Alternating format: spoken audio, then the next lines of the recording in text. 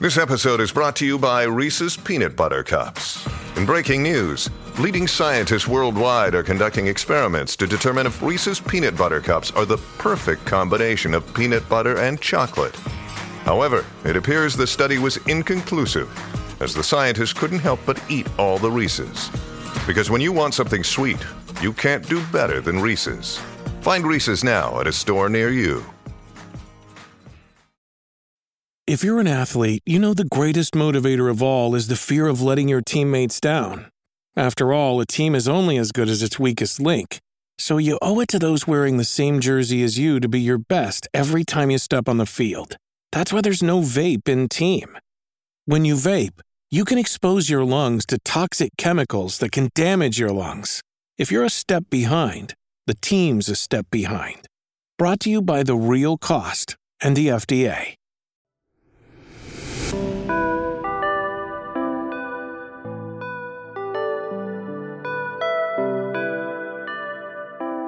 And welcome back to the MMCast Masters of Modern podcast. I am your host, Alex Kessler, with my co-host, Carson Massey. Welcome to, I think your third guest appearance, maybe fourth. So.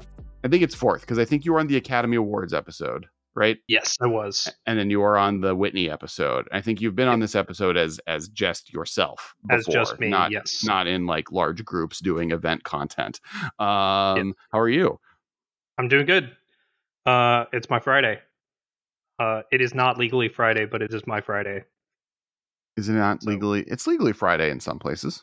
In some places, but it's 9:44 p.m. on a Thursday. That's on the west coast of the United States. It is legally Thursday. That's fair. Time zones are overrated. As the United States Senate is deciding, or I guess they're deciding daylight savings time is overrated, which but that's is like even stupider than time zones. Time zones make sense. I understand why time zones exist.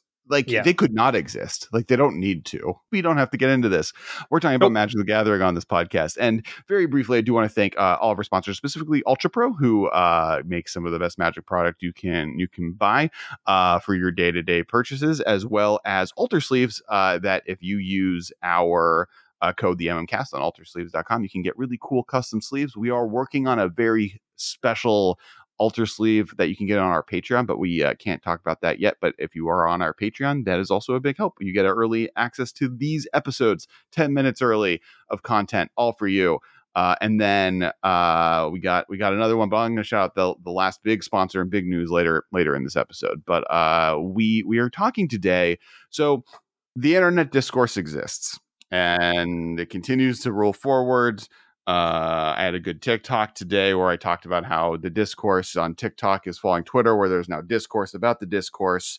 And by making that tweet TikTok, I made discourse about the discourse about the discourse. But there is a conversation going on right now kind of about the state of Magic, and specifically how I'm going to make a statement, and Carson may disagree. Over the last X amount of years, Commander has become a larger focus of Magic, to the extent that I would argue that it is the most forward-facing, and it is Magic. If you are to tell someone, hey, I played a game of Magic, the assumption could be, or is now, especially to newer players, that you played Commander over other formats of Magic, and that it has now become the main version of Magic, and all other formats, though important, are the next step below, where at one point that was standard, at other points it was limited.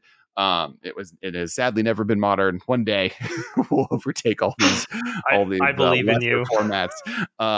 And people disagree if that's a good or a bad thing. You know, and specifically the rules committee, the people behind Commander, don't think that's a good thing. and maybe have argued that they don't necessarily think that's true. And so that's a little bit we're going to talk about, is like, is it beneficial? Wizards is definitely making product in a way that's happening. There was a big announcement about Command Fest that we're going to be talking about. That might actually be the first thing we're talking about. What that means for Paper Magic. This kind of rides off of the back of last week's episode, where we had the Torben, one of the not one of the main community manager and one of the main people behind the DreamHack Magic events, to talk about what the Pro Tour circuit's going to look like. And kind of since then, there's been a big announcement in regards to Command Fest coming back, and it all kind of builds this story. Is Commander the face of Magic? Is that good for Magic? And is Magic in a good place? Was that a thesis statement, or do you want me to answer that? You can respond. Okay. I agree with Commander being the face format of Magic right now. I'm not going to try to put a number on it, but I do think that Commander makes up a larger portion of constructed formats than any other format. And I don't believe it's particularly close at this point. I think Commander is consistently growing at a greater pace than any format has before it. Maybe that might be a reach. I think there's a chance other formats have grown faster, but more from a like I think Limited grew faster than Commander is growing now, just because it went from not existing to existing. And yeah, the biggest thing that I'm thinking of is like when Arena started. Sure. Like that made Standard and Limited way more accessible than they were before that. That's fair. But yeah, I think Commander is like the default way to play Magic at this point. Well, I think one of the challenges that comes from that is, and this is I think a little bit of where the Commander RC and the Commander advisory group come from on this issue, is that from their perspective, and we talked a lot about this when Jim from the Spike Feeders and On the CAG was on a few months ago, how there's a viewpoint, and I'm saying other people's viewpoints because I do pretty much thoroughly disagree with it. But that because the other formats like Modern, Pioneer, Standard, Draft, whatever, and Pro Play was not being supported, that is the main driving force behind Commander becoming more competitive. I don't believe that's true. I think some people think that and some people don't think that, or maybe is. Yeah, I think it's a contributing factor, but I don't, by any stretch of the imagination, I don't think it's the sole source of the power creep of intent within Commander, if that makes sense. I think from my perspective, to the first statement you made, right? I kind of made it, then you corroborated. Commander is growing faster than ever before. Is the largest growing format. I think Commander is so much bigger than what pro players ever have been, even as a percentage of people that played competitive Magic, that even if every single pro player became, and like to add layers, I think like less than 1% of Commander players are CDH players. And I think that the percentage of all pro players that exist are like less than 1% of CDH players. I agree with that.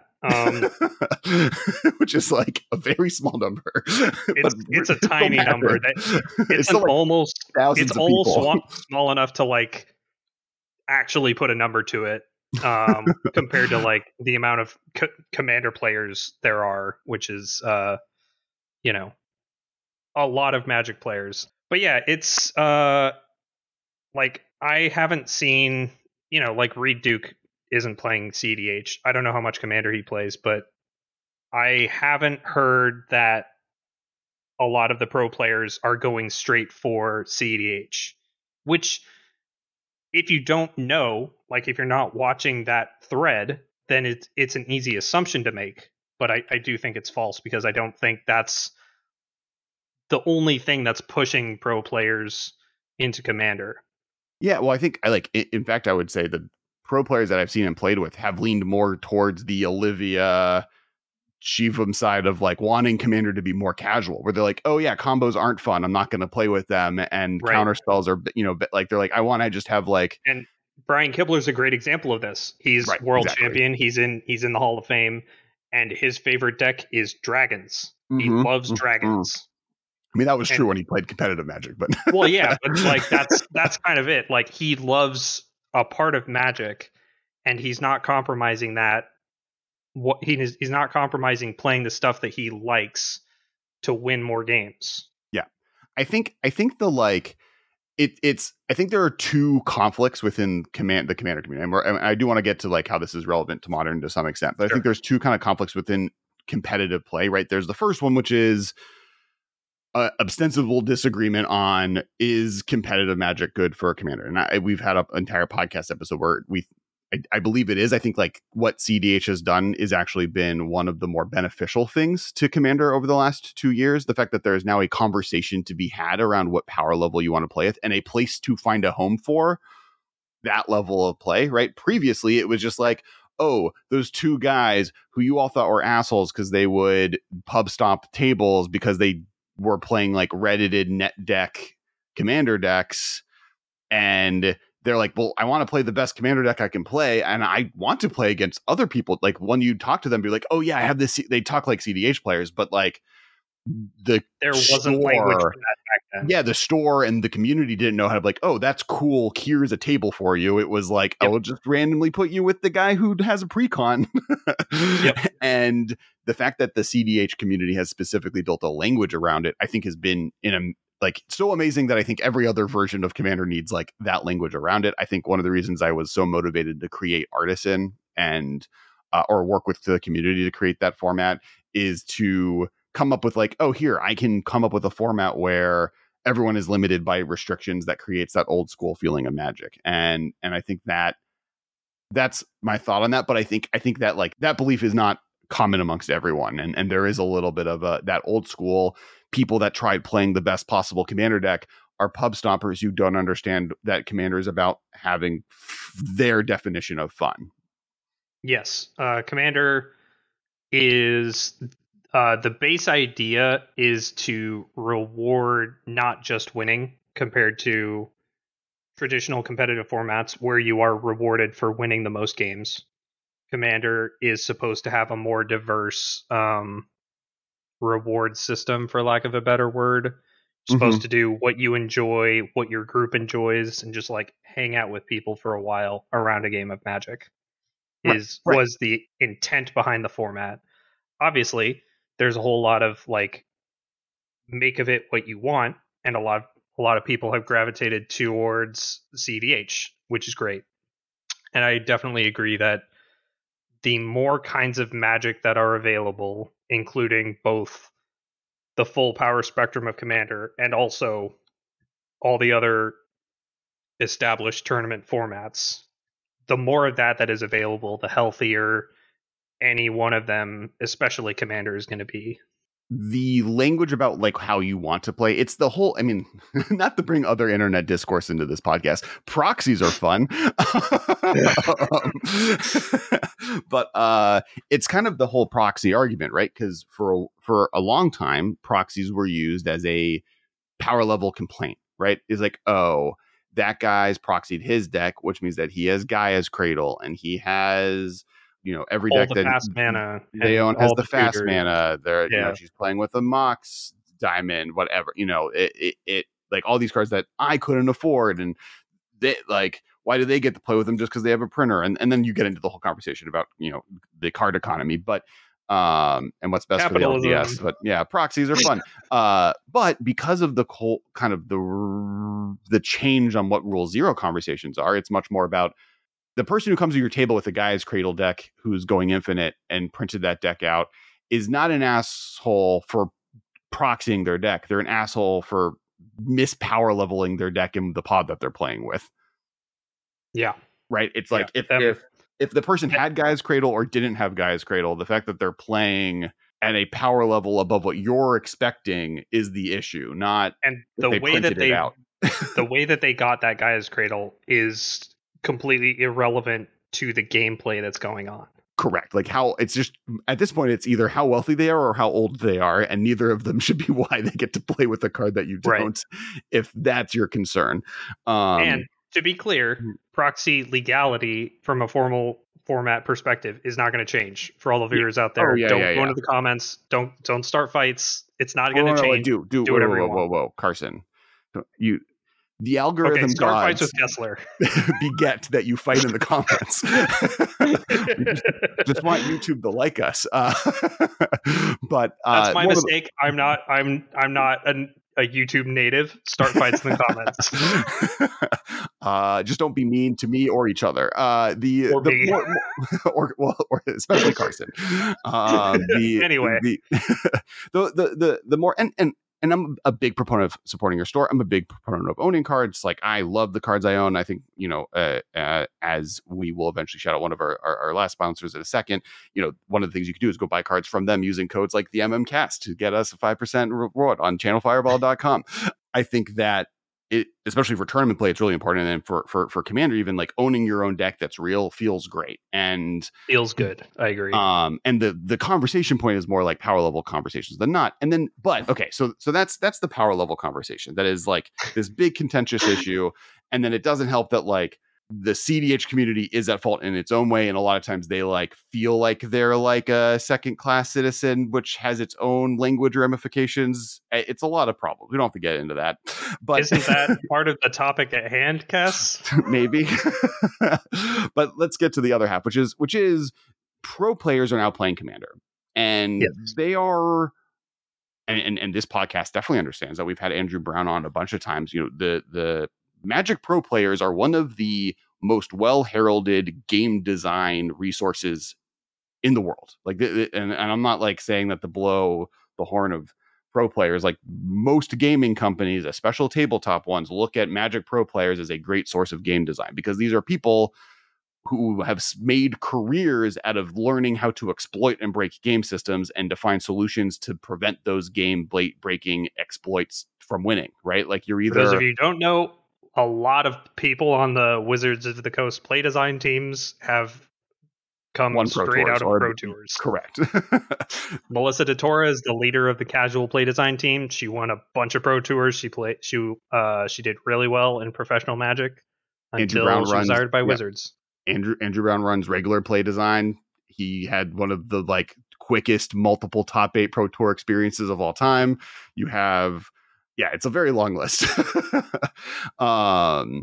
So now this group of people who, you know, are now paying attention to Commander, be it through Olivia dating Brian Kibler and then Brian Kibler loving Commander and convincing every one of his friends who are all pro players to start playing Commander, who then convinced all of their friends, be it through the fact that pro Magic has fallen by the wayside during the pandemic. And the main way you now interact with Magic, if you love Magic, that the studio making the game is pushing is through Commander, be it through just they started playing Commander because it's fun and they like Magic.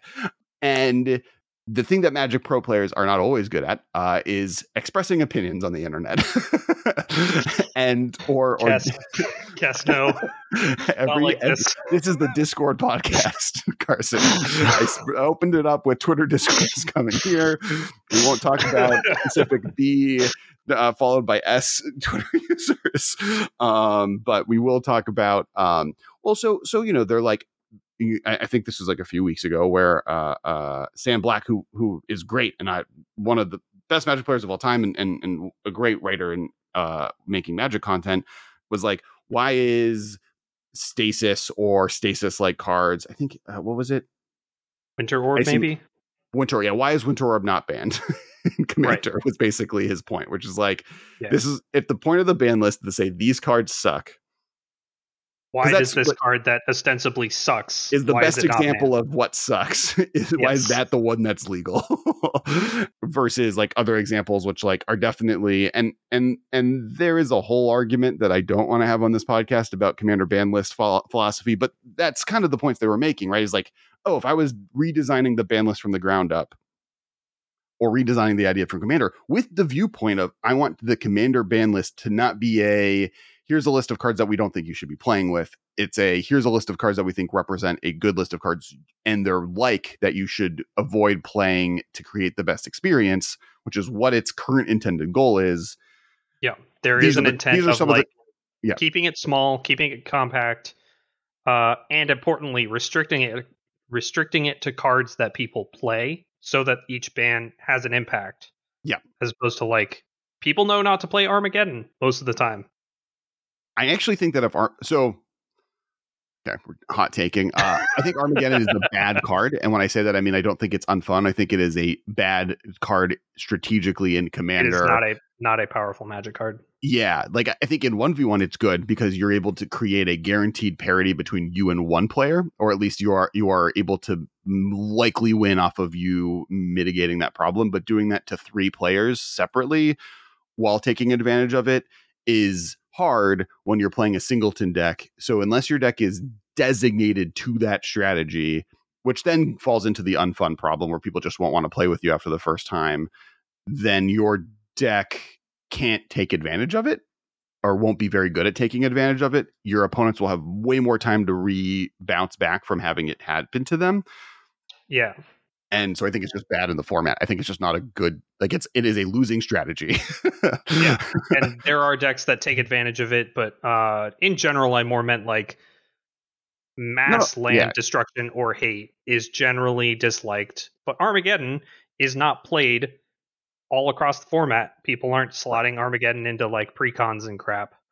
Which is why I think another good example is, I think it's Sadistic Hypnotist. What's the sacrifice a creature to make a player discard 2 cards? I think it's Sadistic Hypnotist. I know what you're talking about. Sadistic Hypnotist combo has like fallen really by the wayside. That card is still good, right? Like making all of your opponents discard their hands is as powerful as it's always been, but it's miserable. And it is an effective way to win a game that will lose friends and alienate people. Right. And the one thing I will say in that world, and that's like I think a lot of the problems, like this is the issue Ben had a problem with entering into Commander, right? Like this is why CDH was the best tool given to me to get Magic modern players or competitive players into Commander, which is a different conversation than them making it more competitive. It is a tool to get them into it, because now Ben doesn't like CDH, right? He's like hardcore 7 all the way, wants to come up with dumb. It's kind of in the same Brian Kibler sense, where he's like, I want to come up with dumb things where I'm playing aggressive 2-drop red and white creatures. How do I make that work in Commander? That's not CDH. That's at best a 7. Yeah. How do I take this good draft deck and port it into Commander? Well, you're going to lose a lot of games, Ben. And so, not according to Sydney, but who made uncommon walls work. But yeah, there's a different philosophy between ban lists curated for tournament formats and the ban list that is curated for Commander. Right. And that was like designed differently. And I think it started with like Tom Martell being like, why is Primeval Titan banned? And that was one that was like grown. You weren't playing when that card was legal. It's in this format. Like that card is someone's going to have to teach you that card is an actual problem. Yes. Like honestly, I think Primeval Titan is arguably, it's not a problem in Modern, but it is on the border. Sure. There are a lot of cards on the ban list, or cards that could be put on the ban list, that are on there because Primeval Titan exists. And so like, I think that card should have been 1 land per thing in the first place when it was first printed, but here we are. There's a lot of ways to make Primeval Titan a more fair Magic card. But the point being, like, they were looking at it like, because there are problems, right? Like that's like the thesis of this entire episode is that there are not problems. But are we getting into the ban list discussion now? No. We're getting into. I'm going back to like pro modern Magic players, looking at Commander and how they would change it. I think that is a resource worth listening to versus a resource worth ignoring. And I think that there is a level of, oh, you didn't let me on your table back in the day. Why should I allow you onto my table now that I'm on top? Vibes. So it does segue to the next thing I want to talk about. Yep. Hey, we did it. Perfect segue. Dab. Before we do that, speaking of Command Fest, Channel Fireball, our new home, we now live there, is hosting Command Fest Las Vegas this summer. And also, if you want to buy any Magic cards for Commander decks or Modern decks or Pioneer decks or any format that you're playing, and you want to buy them on channelfireball.com, if you use the code TheMMCast at checkout, we get benefited from it. They like us more, and make sure this podcast keeps happening. And then also, there's a link below. You can click that. All right. So just brief change the subject. We're gonna be doing trivia, and I have a cool thing that I got to open, which is really fun. And for those who are just joining, the way this works is I'm gonna ask Carson a trivia question. And you get to answer it as well. He's going to him and haw for a second trying to remember the answer, and everyone please comment it below. And then if you get it right, you have to hit that like, subscribe button. This is really just me trying to get you to hit that like and subscribe button. It would be really cool if you just did that anyways. But if you get the trivia question wrong, you are required to hit the like and subscribe button. If you get it right, does something else happen if they get it right? We like their. Well, I will like personally, and the MMCast will also like it if they get it right. So you get some likes. Okay. You get likes. We get likes. We're all liked together. Don't you want to be liked? Yeah, I do. Comment down below. Carson, Alex. There was a instant and sorcery that was officially colorless. An instant or sorcery that was officially colorless. I was going to say, is it both? Because that's even crazier. No, it's one or the other. Printed before Zendikar block. What card was that? Before OG Zendikar? Before OG Zendikar. So not like there's like the Eldrazi counter spell or okay. There was a. That's a good question. I can give you a hint. This is officially a colorless card that was printed before Zendikar, and it is a instant or sorcery. What is the name of that card? I can give you a hint. I can give you multiple hints. You can ask for hints. I have an idea, so I think I'm just going to guess. Okay. Is it Ghostfire? It is Ghostfire. All right. So my hints was that it is also the first reference to Ugin in Magic. And Ghostfire is 2-red instant. Ghostfire is colorless. It was the first colorless instant, and it was also first reference of Ugin, and it is eventually what opened up the Eye of Ugin to allow the Eldrazi to be released later on. It's the spell that Chandra needs to learn off of the Dragon Scroll. It's a whole thing. All right, and that brings us to one other really cool thing that happened. We got a sweet box from Beetle and Bard. It's their like Kamigawa like. Oh, did I get one too? Yeah, the royal week.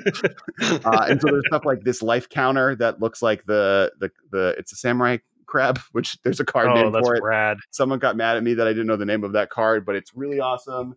It comes with this backpack that is like has a bunch of dividers in it for Magic cards. It's bright colors. It came with like all of these different certificates and posters and artwork. I actually got the certificate of authenticity, and I am lucky number 1,420, which means that I've won this lottery.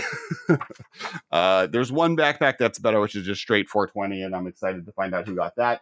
But there's even stuff like this playmat. This playmat itself is gorgeous, but Ogre Head Helm is the card. Yeah, Ogre Helm is the card. But there's an extra cool bit, and that is that it actually has a neon glow edge that you can change the color of.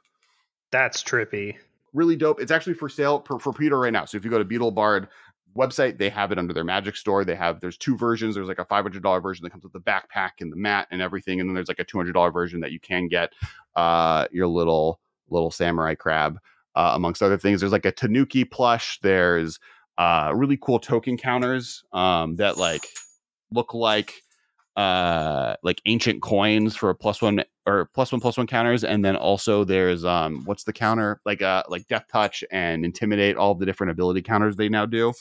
Just recommend checking it out. It's gorgeous. I did a whole opening on TikTok you can watch as well. Look at this little crab man. Get him.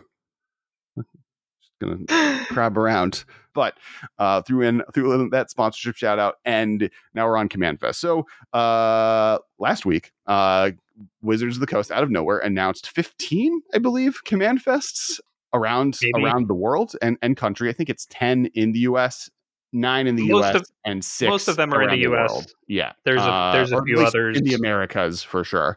South America, Europe, APAC region, all getting Command Fests. Yeah.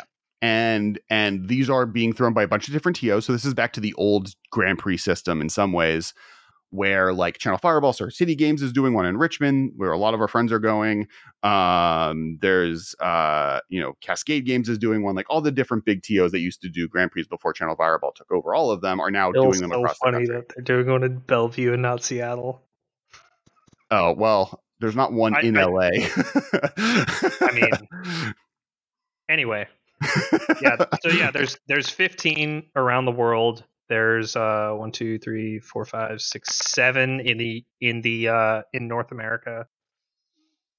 So about half. So big announcement. It's just from June through August, I believe. So it's only that quarter. So it's only a quarterly announcement. There's not announcements for what's happening for fall or June and July. That.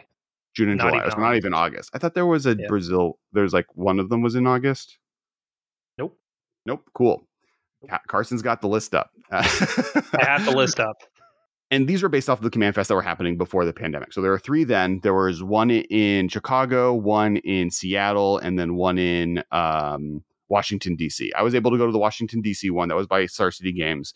And they're commander-focused events. They're not like a Grand Prix where you have a big opening tournament and then a bunch of side events and there's a command zone. It's literally just almost the command zone with artists, creators, and retailers being there as well. And it's really exciting. That along with the DreamHack events we talked last week means that like in-person large events are happening again, which is really cool. And there's going to be ones every weekend, kind of back to that old style. I do have like some complaints about the system and how they're being rolled out. One of them that's really weird and just feels like is that Richmond and the DreamHack event are the same weekend. Also, Orlando and Bellevue are the same weekend. That one's less like Command Fest happening the same weekend is less surprise. Well, I guess it all happening the same weekend makes sense. It's just like a little weird to me that you would like be. I think it's a symptom of them just trying to do a lot very quickly. Yeah, like they could have easily spread this out into August and not had overlapping events. Which to me also means that they're planning on more, right? Like their plan is to go back to the 2 GPs or every other. A lot of weekends will have 2 GPs a weekend, and they'll now have 2 Command Fests a weekend around the world. I do think that they also wanted to give like as many of the different TOs a chance to do a Command Fest in this first run, and they wanted it to happen within those 2 months because they wanted to start there. And by doing that, you are going to have overlaps, including with the DreamHack event. The other thing is that, and this was my complaint with Command Fest. Like I was able to go. Some of it was amazing. Doing like a guaranteed space for Commander is really cool. It was only Commander. And I know it's called a Command Fest, but I believe that any type of these large events should have space for all people that want to go play Magic there. And this is where I do agree with the RC on this issue, right? Is that Wizards is in some ways letting these other formats not get focused on in a way that's putting the onus of all of Magic onto Commander. And I think that's a mistake. And the Command Fest is the thing that is a good example where that's a problem, right? Like you couldn't draft at Command Fest DC. That was not an available option. I went to Command Fest Seattle and there were drafts firing all weekend. Battle Bond and maybe some Conspiracy. So that was what, like, I posted this and then I got, so they're all run by different TOs, right? So different TOs did stuff differently. The SEG one, which was the one in DC, had no limited formats available. There was Commander. You could buy from some of the retailers sealed product and try and put together your own draft, right? You could pick a table, but even then it was weird because the tables weren't really designated for that. It was kind of the like, and so the story of how the Command Zone was invented. So not the Command Zone, the people, Command Zone, the area in a Commander in a Grand Prix or a Magic Fest was in Magic Fest Los Angeles 2018. They just so happened to have, I'm going to say 50% of the largest content creators in the space in LA all at the same time. You had like the Professor, Jimmy and Josh, Shivam, the Commanderin guy. Well, at that point, Shivam was the Commanderin group. You had, like a bunch of these different Commander groups all there all at the same time. And they all got kicked out of the event because they couldn't pick a table for more than 5 minutes before getting kicked off. And we're all forced into a food court. Like Wizards, like Jules Robbins was there, like designers of the game were all like put into the food court where there was like 4 tables. Because they wanted to play Commander. Because they were trying to play Commander at this Magic event and there was no space designated for them. By Seattle, Command Zones existed. And that was in March. Seattle was in June. And they've invented the idea of a Command Zone, which was this designated area that you had to pay money to be a part of because you needed to be able to afford the space and the real estate that you're taking up. And they needed to have a way to measure it in addition to like paying for the space. Right. And that that has its own issues, which we talked a lot about last week, but it created a place and a home for Commander at these events.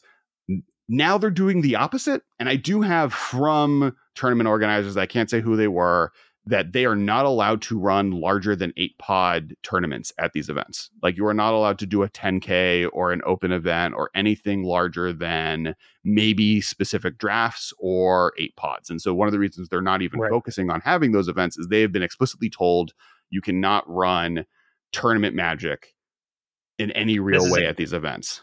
This is a Commander event. Nothing can distract from the focus of Commander. Now we do know, and I think one of the reasons this event was created the way it was created is that it coincides with the Baldur's Gate release. I think Richmond does. Well, I think, but the Richmond's at the beginning. So Right. all 8 of them are within the draft window of Richmond of Baldur's Gate, right? So they want to allow you to draft the new commander set. Correct. So there's going to be a lot of emphasis on that being the main draft format of these events, and they will all be holding Baldur's Gate draft formats. It's literally DreamHack and Richmond will both be the launches of Baldur's Gate that weekend, which is the 2 competing events, will be the launch of that format. And so I also think that's the other kind of idea behind these all happening right then, all at the same time, is that Magic is doing their big next Commander product release. They wanted to bring it along with Command Fests, and that was their idea. So yeah, so it sucks to me that they're not allowing these just to be Magic Fests without the Grand Prix. That's, I guess, kind of where my final thought on it was. DreamHack's really cool. And that is a foothold to competitive Magic players. But I think that if you're going to be making these conventions, the fact that if I have a friend like Ben used to be who doesn't want to play Commander, they're just not going to want to go to this, when you could have easily created just have mystery boosters on tap for draft, or have whatever, allow 8-pod modern events to fire. And I wish there was a middle ground. Yeah. It is very weird that, as you said, we have gone full reverse from where Magic Fest used to be, where people used to get kicked out because there wasn't space for Commander. And it seems like most of the Magic luminaries agree with that statement, but there are a lot of people who make up the larger community who think the opposite, where they're like, well, Commander players had to deal with this. Why shouldn't competitive players have to deal with this? Because it sucks. Because it's dumb and stupid. It was a mistake then. in this, the year of our Lord 2022, we shouldn't have to deal with that kind of crap. So, there is enough space, literally and figuratively, for every kind of Magic, and they should all be supported. It would not be hard to support both. There was so much extra space at Command Fest Seattle in 2019. You could have easily had, not at the scale of whatever the biggest Grand Prix used to be that featured modern or standard tournaments, but they don't need to be. I've been to Grand Prix that were middle August, right before rotation. Maximum the tournament maybe hit 650 people. It was a better EV to play in the Grand Prix than to play in the PTQ at the same event, because there were just more spots per person in the Grand Prix over 2 days than there were for the 1-day PTQ to get into the Pro Tour, etc. Just because it was a lame duck format, right? And so the biggest thing, unless they're holding on to other event announcements for some reason, there's just not a good reason to exclude all the other formats from these events like this. Right. There's the DreamHack events. And one thing I thought was maybe there's an exclusivity deal with DreamHack, but that's not necessarily true either, because you don't have to have this be attached to Pro Play. Because SCG would do this, right? Star City Games would run a Star City Games Open at Command Fest Richmond if they were allowed Fireball to. would do it in a heartbeat. Right. They both have they both have tournament series. They both have the ability to run big events. That's what Channel Fireball did at the Magic the Gathering Las Vegas that happened last year. They just ran a big tournament and they ran a big command zone, and they were able to do a really great event. That was amazing. But because there's a top-down pressure from someone saying, no, you are not allowed to do that, you're now creating this weird stratified experience. And then the fact that Magic Fests haven't been announced, and there has been official announcement saying at the moment there is no plans on really doing anything like a Magic Fest again, that's oh, you are ignoring modern. You are ignoring, you're only doing it through your Pro Play series that you're trying to create through the DreamHack system. Why are these not being supported at these massive events when that is a big it's not the massive one, it's not the major one, but it's a big portion of your audience. Yeah.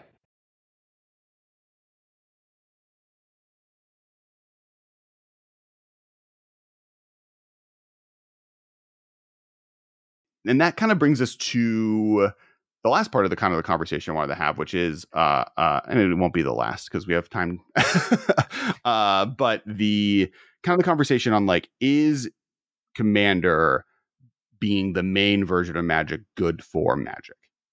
Like it had, I think like from the CAG, from members of the organization body of Commander, they don't think it is, right, to an extent, or they've expressed that, where it's like, it's great that it's the most popular, but it shouldn't be the main way people play Magic. There should be other ways for people to play Magic. Yeah, I think the short version, I'm not going to say the short version. It's fine that Commander is the main way to play Magic, but it definitely should not be the only way. Commander actively suffers when other formats aren't healthy. I agree with that, right? I think that like it's also hard to say with a straight face that like Commander should be the only way to play Magic. There's not really a way to justify that statement. Sure, absolutely. I think it's more, is what's going on with Commander the worst version of Magic? And that's the thing I kind of don't agree with. Like, I don't think Commander's in a bad spot. I think Commander's actually in a great spot. Yeah. I think the biggest threat to Commander is the looming threat to other formats. Sure. I think that's that's the only thing that really puts Commander in jeopardy in any meaningful way right now. And I don't even think that like people are still going to play Commander. Nobody's going to quit Commander if modern events stop happening at a large scale. Sure. But I do think that will I don't have the vocabulary to articulate this effectively, but I think when those formats go away, Commander just becomes worse, because all of the things that people want out of those formats, they now are only able to get out of Commander. I guess that's what I disagree with. I think they are getting that out of Commander regardless. Like, I don't think the wants out of what players are getting from a modern tournament, like other than outside of the like the gravy train version, right? Like, yes, the grinder part of the Magic event goes away, but I think that doesn't go to Commander. I think that just goes to other games, right? You become a Flesh and Blood 100%. Player or a League of Legends player or a Hearthstone. Flesh and Blood, League of Legends, Hearthstone. There were a ton of competitive esport like games that you can change that mentality to. That's if been Magic happening. Doesn't offer it. Right. Like, there's a reason Legends of Runeterra is doing well. Yeah.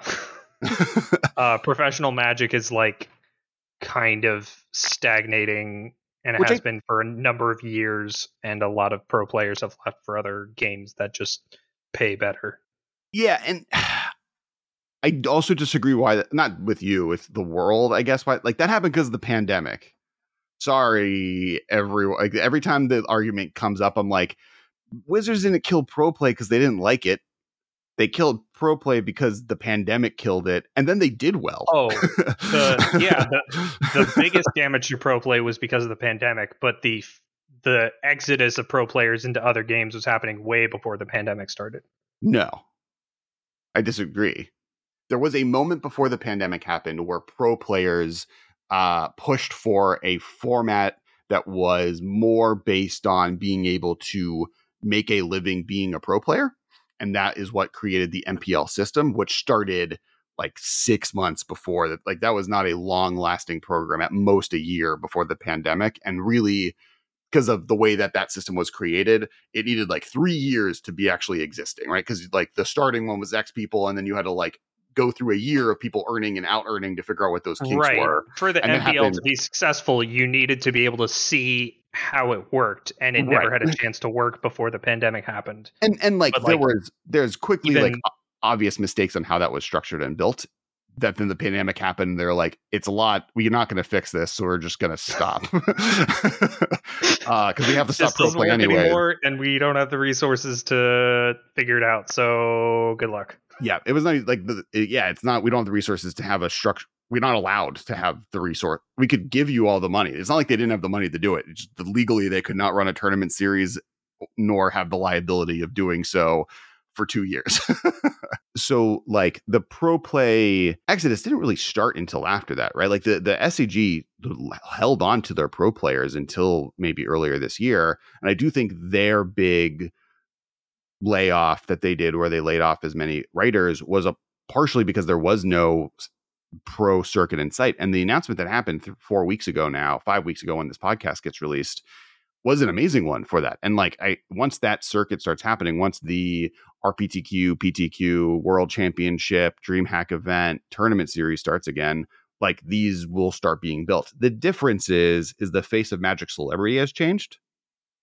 Yes. And that's going to be an interesting change, because the big secret was always, being a pro Magic player was being a person who built enough of a record that they can then convince an SCG, Start City Games, Channel Fireball. You could leverage how good you are at Magic into people giving you money to write about. Correct. Whatever. You became a content creator. Like that was being a pro Magic player. Was you did casting, you did streaming, you had written articles, you got a job at Wizards, right? You got a job at other game design companies. Like the actual pro Magic player experience was using that as a resume builder to capitalize on. Yeah, being measurably factually good at Magic was a pathway to some other avenue that paid the bills. Right. And some of that, I don't know if that exists still, but I can't imagine that if an Andrew Brown like person showed up again, where like they just like won 2 Pro Tours in a row, doesn't get a deal with Channel Fireball or Star City Games to write articles on a weekly basis. Right.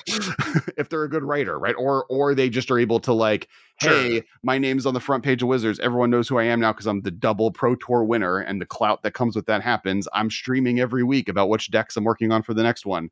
That person will find success, unless they're like a terrible person. And even then, regrettably, or if they're somehow not good at anything except Magic.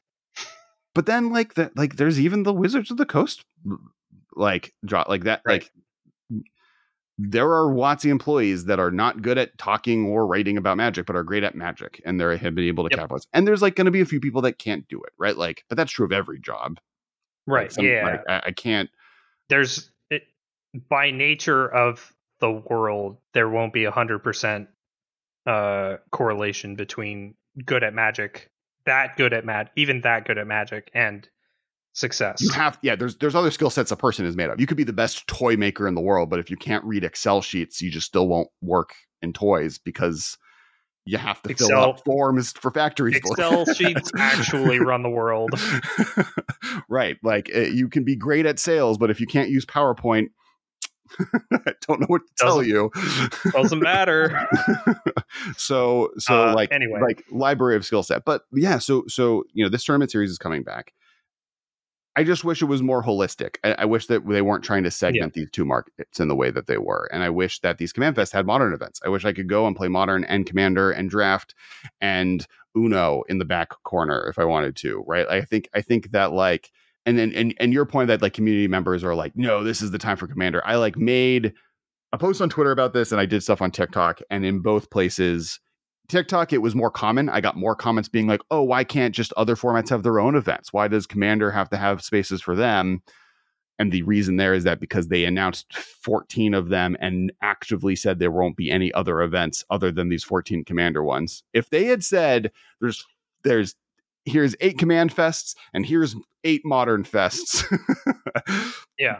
Or 4 Modern Fests and 4 Standard Fests, or 2 Modern Fests, 2 Pioneer Fests, and 2 whatever. And 1 Legacy Vintage event. Yeah. Then I think people would have not had that. I would have not have complained. I'd have been like, it's a little weird that, well, I would have complained because the internet. I think like that would be dumb. That would be a mistake. They should all be all at the same thing. That would not be a good idea, but there wouldn't be this like, are they actively trying to kill other formats question. Right, exactly. There's this shroud of malice over the decision of like they're taking away the ways that I like to play Magic. Right. And I feel for like the Commander Council where they're like, we're trying to manage this format. We're now the most popular thing, and Wizards is doing that to these other formats, and I feel bad for them. I disagree that like that happening is hurting Commander from a perspective that players like to play Magic in one way either can't adjust themselves to the way that they're playing Commander, or that Commander can't handle that type of play style. Like, I don't agree with that is, I guess, my one big thing there. I think that you can figure that out. Commander players, I play both. That's fair. I have a ton of friends that have been able to play both. Can Commander handle grinding to win a Pro Tour seat? No, absolutely not. But I don't like that doesn't happen until you build a Commander Pro Tour. Like right. And we're nowhere close build incentives to grind. Like, grinding happens when there's incentives. It's the way it's why that dumb like Neopet Bitcoin knockoff exists. I don't know what it's called. I have follow-up questions, but we'll talk about that later. Yeah, it's scrunchies or something. I don't know. It's basically just Neopets, but the economy is ran on Bitcoin, and apparently like half the population of a small or South Asian country is like economy is based on people just playing this game. It's bad. It's super dystopian. But anyway, like, there were incentives, and so people grinded it. If you don't create the incentives for people to grind, people just won't grind. Like that, the incentives create grindiness. That's how that works. So if Commander does, as long as Commander's not like whoever wins the most Commander games in 1 year gets a trophy. Oh, Lord, please no. Then that mentality won't enter Commander. What will enter is min-maxing stuff, but that happens already. Like, I've never been at a store, and I've played Commander for 15 years. I've never been in a store where there weren't players trying to make their decks better, and every game you play being like, oh, that card was bad, it didn't do anything, or that card cost too much, or oh, it actually doesn't work with my deck, and cut it and replace it with a better card or a new card that then you learn that lesson, and that chain goes down the line. Yes, there's the I think Jason Alt is the one that popularized 30% Magic, right? Where you like on purpose 30% of your cards are worse. Yeah, that sounds right. I think it's 70% Magic where it's the inverse, but sure. Where it's like 70, it's deliberately 70% as good as it could be. Right. And I think that even in those, I've noticed it's a different incentive, right? You're every game you play, you're gonna be like, oh, this card wasn't fun, I'll replace it with a more fun card. You're still min-maxing for fun, but it's still like, you're still min-maxing just for a slightly different goal than the Reed Dukes and the Brian Kiblers from 20 years ago would min-max for. And like the inherent framework of Commander, it does lead to combo, right? That's why CDH is such a combo filled metagame, but like it already removes a lot of the more grind. Like, you can't play aggro unless you're trying to do it in a cool way in Commander very well. And you have a lot of life, and you're able to kind of bury yourself against things. So I just think those incentives existed in Commander way before. And the fact that, if anything, pro players entering the community has created better language around it, right? Has created a better way to talk towards, this is what I'm looking for versus this is what I'm not. And then also is questioning, is how Commander working right now the best possible version, which we should always be asking. I don't think that I've ever felt like for pretty much everything ever, that question should always be somewhere in the front half of your mind of like, is there a way where we can improve this? Right. And some of the frustration I do know from the like management side of that is you are entering at point L versus point A on the alphabet scale. Right. Yeah. And some of the questions you're new asking, to this, but it's been iterated for, let's say, 25 years. Right. Some of the questions you're asking, we figured out at point F, and we're now at L. And so see aforementioned questions about why is Primeval Titan banned? Exactly. Right. It's like, we've dealt with that. You're new to this. We understand. Like, there is experience that helped us litigate that decision. Right. And now some of that is just like it's the amalgamation of Twitter problem, right? Is like everyone, not every pro player has asked questions like that, and not every person answered them with salty takes. If someone was like, hey, why is Primeval Titan banned? Someone might respond with, oh, this is why. And they'd be like, great, that's a good answer. Because one person who had a high follower count went, it's dumb that Primeval Titan is banned, or why is this? Why in the world is Primeval Titan banned? And then people responded, and then everybody else responded with, because you're dumb. That's why. Yeah, is like, oh, now everyone sucks instead of like, and like now this is not a conversation that is worth engaging with. Right, exactly. So some pretty prominent members of the CDH community recently kind of posted like. And in their defense, like the only weird thing is they like tagged half of the RC, I think all of the RC and half the CAG, and then just like other random high profile Magic creators in like what they would want updated about the current philosophical statement about Commander and how it should be run to be more inclusive of competitive play. And then a thread was born from that had like 80 different comments back and forth on it. I think their intent was fine from the perspective of it. Like, I mean, I guess like, can you give like a brief overview of what the original statement was? Yeah. So one person posted a proposed edited version of the Commander philosophy document, and it says stuff like Commander's a multiplayer format where you talk about your desired experience with your opponents. There's some cards that we recommend that you don't play, but these are just suggestions. All play styles and combos and decks are welcome. That's kind of the gist of it. In a vacuum, it sounds very wholesome. What are your thoughts on that post, Kess? My only like the brief overview of what I was saying, my only real complaint is I think the ban list is important.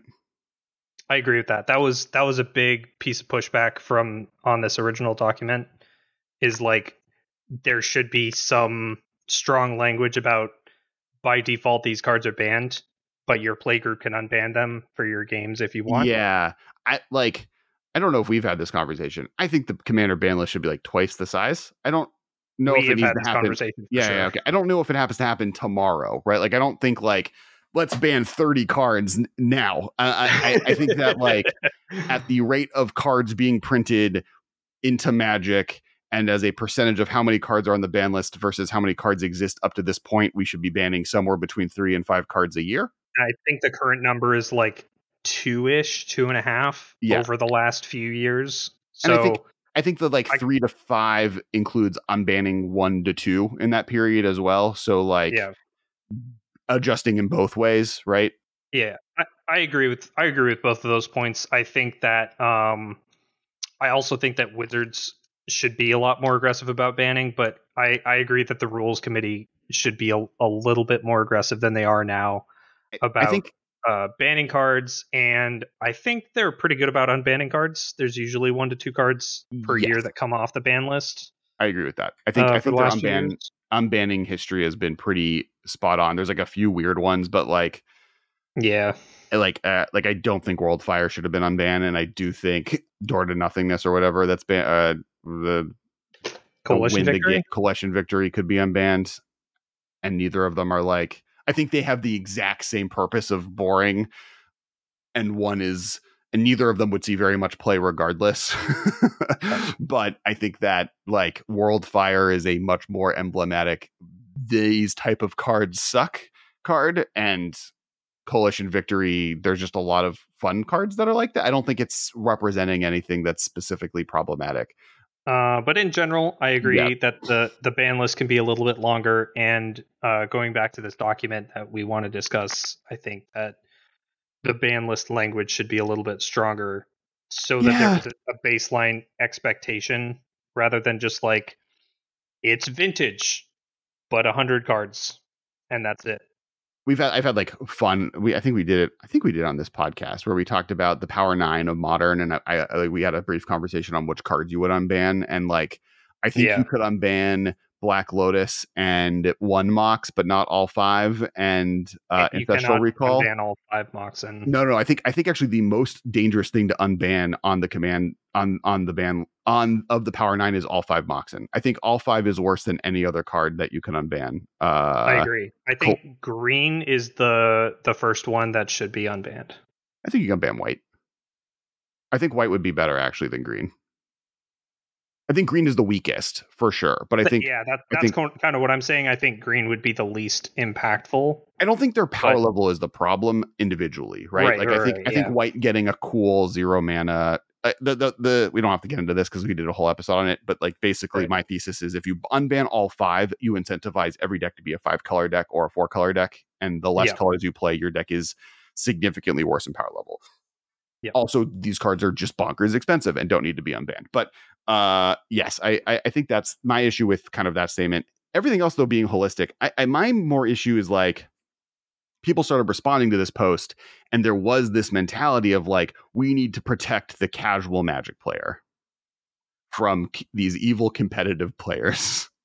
And that's the thing I take umbrage with. And that's an exaggeration of kind of what the comments were for sure. That's kind of blown a little bit out of proportion.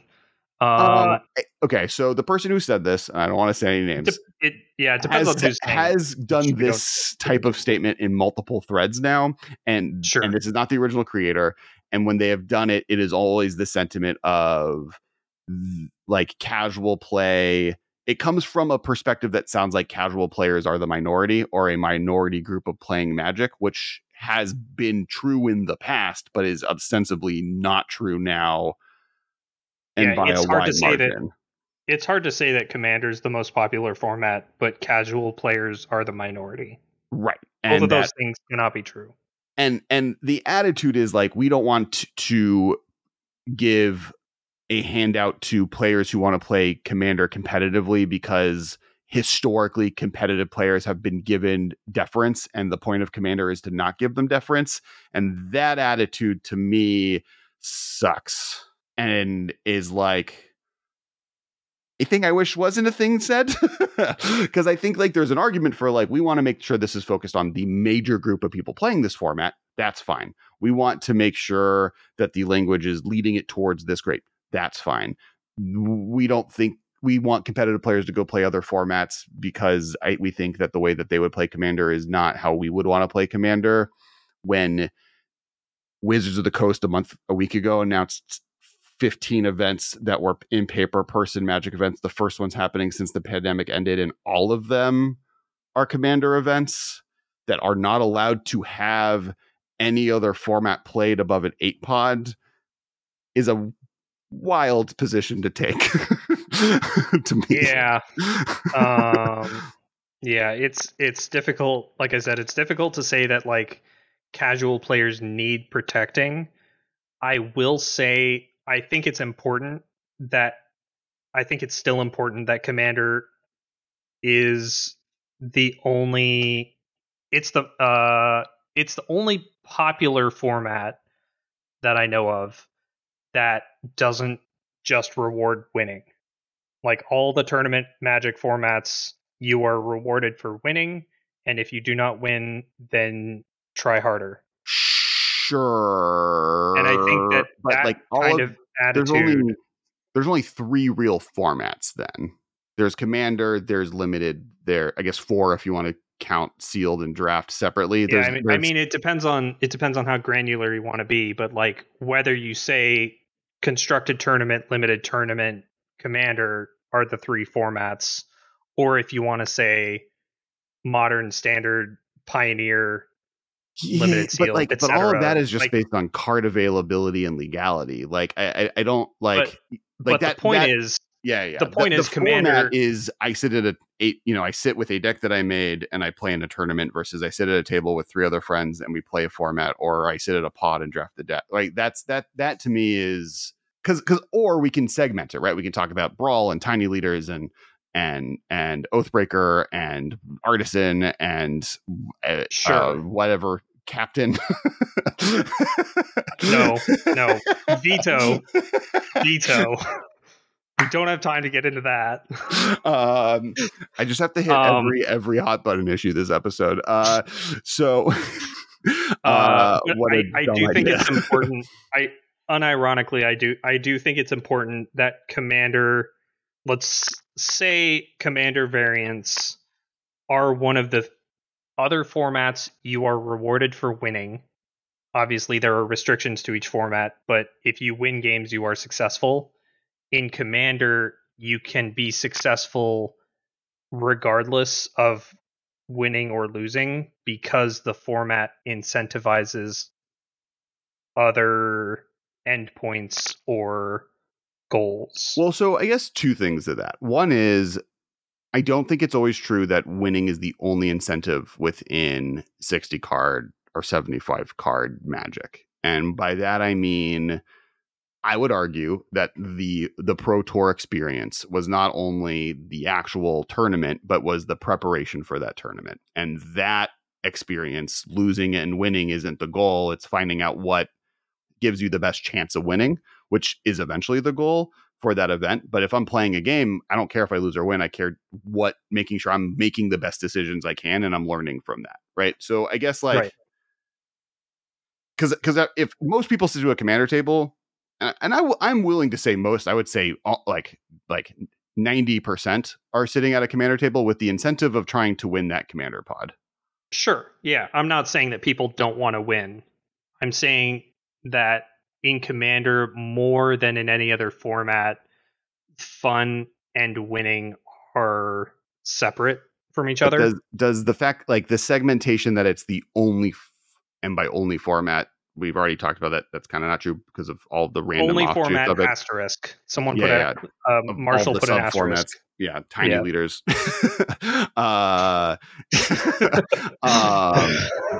Only tiny leaders incentivizes time travel. Send tweet. I have a whole time travel tweet or a TikTok going on right now too. Don't about why time travel is not possible. But really, let me finish the sentence. I don't think it matters that it's the only format that does it when it is over 60% of Magic players who are playing it. Basically, it's just like it doesn't matter that there's only one format if it's everything, right? Like if and their point is they don't want it to be everything. They want other formats to exist so they don't have to bear the weight of this. The problem, which is correct, except that they've just invented the best format of Magic accidentally. Yeah, in some ways. I mean, I think Modern is one of the best. Like, I realize this is a Modern podcast, and I do think Modern sucks. You heard it here first, folks. That is not true. Please be mean to Carson in the comments. It's true. I can take it. No. But the is definitely the most popular. It is easily one of the easiest to entree for a new player to join the format. You don't have to spend $1,000 to $15,000, $1,500 to get into Commander. You can spend now $60, previously $40 out of the box. $50-ish dollars. Hitting every hot button issue. By the way, time travel issue is that if you time travel, you are time traveling to the past at a specific point in space that you're in now, meaning that the Earth is somewhere else, and that's why you can't do it, because space moves and time travel doesn't. That's true. This is how ADD works. You remember the random joke from earlier. But yeah, I like, yeah. So the sub format conversation, like, I think that like the argument that this is the only format for casual people when this is more than half of Magic is weightless to me. It like doesn't like making sure it doesn't leave that group is fine, right? Like the reason it is as successful it is because it's great for new players. It's great for old players. It's great for people that just want to have a good time. It is the only popular multiplayer format. And if people want to play in that format, they kind of at this point have to play Commander. And the people behind Commander aren't out there really pushing sub formats, right? It's not like, in fact, every conversation I've ever had with everyone behind it, and I agree with this statement, is that CDH spinning off with its own ban list is a bad idea. I agree with that. Like it wouldn't be a successful option, but the argument they're making here is that they should do that. And it wouldn't solve any of the problems that they set out to solve. Correct. Except maybe that people who like empathize with CEDH would be managing their corner of the format. The benefit to having CEDH have its own thing is maybe fixing that tournament issue where you can now ban Krark. I guess. Yeah. Right? Like the ban list is better for tournament play from an organization perspective. Yeah. But I don't believe that there is a reason to do that in a way that is beneficial. But if you're going to say this is the, like, I guess that's my big response, right? Is that this is the only 4-player format. This is 100% a 4-player format Magic. Nothing else. Like small formats that are meant to exist. I think that is the biggest problem with Commander, is that there really isn't any competition for casual or multiplayer formats. Like you can play tabletop modern, but that's not the point. Your deck, like the decks that you're playing, like it would just be Commander. You'd get through it and be like, I guess I can play. Like, I delved really deep into Oathbreaker. There were a lot of cool things with Oathbreaker. One of them was, by having a smaller deck size, you're able to have more direct strategies. By having 20 life, you're able to be more aggressive with your strategies. By having and not being multiplayer. And what is multiplayer? Oh, it is? Oathbreaker is multiplayer. Yeah. It's literally Commander, but you have a 60 card deck. Your life total is 25. You have a Planeswalker as a commander versus a creature, and you get a spell that goes with it that you can only cast if your Planeswalker is in play. Otherwise, it's the same as Commander. It's a 4-player, multiplayer, blah, blah, blah. I don't think there's not commander damage because you have Planeswalkers. Because they're Planeswalkers, yeah. Yeah. Not to say a Planeswalker can't attack someone. I'm a big Sarkhan, the Masterless fan, but yeah, I like that. This is basically, my main kind of point is, like, I think Commander can be all these things. I don't know. Like, I think Modern can too, right? I think Modern can be casual.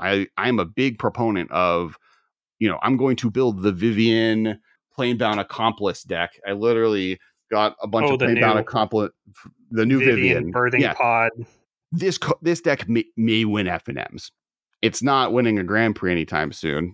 Maybe it is. I mean, like, it might be good enough, but, like, yeah, definitely the idea is, like, this is probably not good enough, and that's fine, because I'm not trying to win a Grand Prix. I'm not trying to go to the Pro Tour. I have a new child. I can't do that. And I'm not trying to go anywhere. Yeah, I was sad today because I missed bath time because I had to run to the office.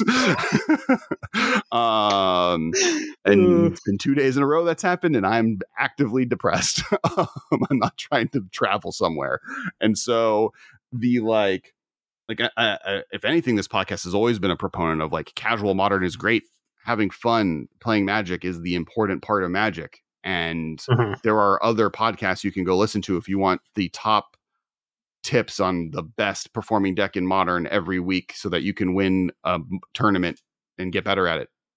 Most of them don't last very long, I think partially because that just is a grind to talk about that, where there's a lot of other cool stuff you can do in this format, and you can do that, right? We do have episodes about that pretty regularly. So you have all these options for it. I think you just I think you want, if Commander is going to be, not if, because it is, Commander is the largest, most played format in Magic. It is the most popular way you can play this game. It is the only multiplayer format. It is one of the 3 main formats of Magic, which is my next part of the thesis. And it is like a disagreement, right? If you're just going to say Commander is the only casual facing one, then I get to say that Legacy, Modern, Standard, and Pioneer are all the same format in that same framework. And does Commander need those segmentations? I do think so, but I don't think it needs to be by card availability lines, right? I think there's different ways to do that. I think that's one of the greatness of CDH, and why I wish, and not I wish, because I think this is happening, but they deserve to be heralded as a, like, good job for creating a segmentation that people can follow the framework and know what they're doing ahead of time. And we need that for all of the other corners. And I think that's the solution, more than coming up with separate formats, right? I think, like, honestly, I think Oathbreaker's biggest mistake is changing its ban list from the Commander ban list. They unbanned Primeval Titan and the green-blue guy. Prophet of Kruphix.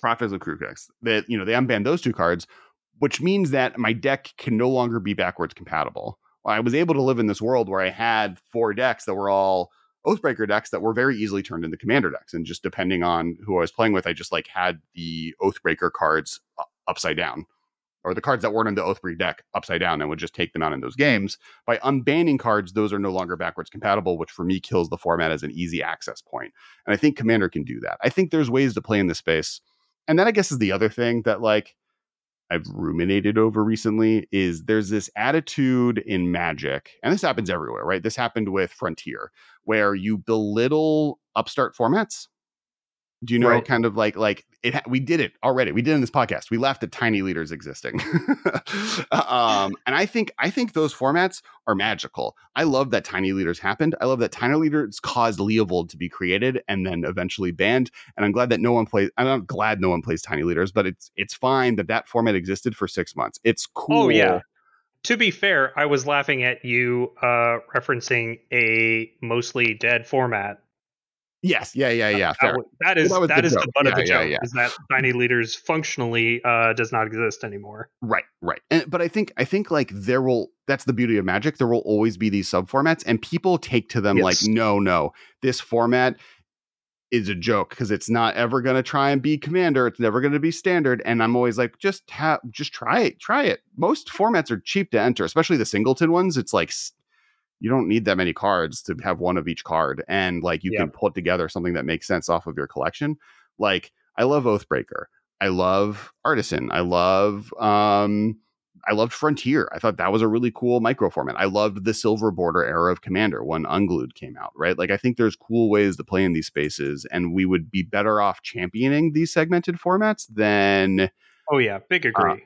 Than kind of the classic where they become the like, haha, MTG finance joke that can happen out there. And I think that's the next, like, the last piece of this episode for me is that, like, the solution to this problem is not saying, hey, Commander shouldn't be the home of pro players. Wizards should be supporting pro play more, right? Like, all these Command Fests should be Magic Fests. They should have just brought Magic Fests back, have them not be Grand Prix centered, and have them just be really cool Magic conventions around the world.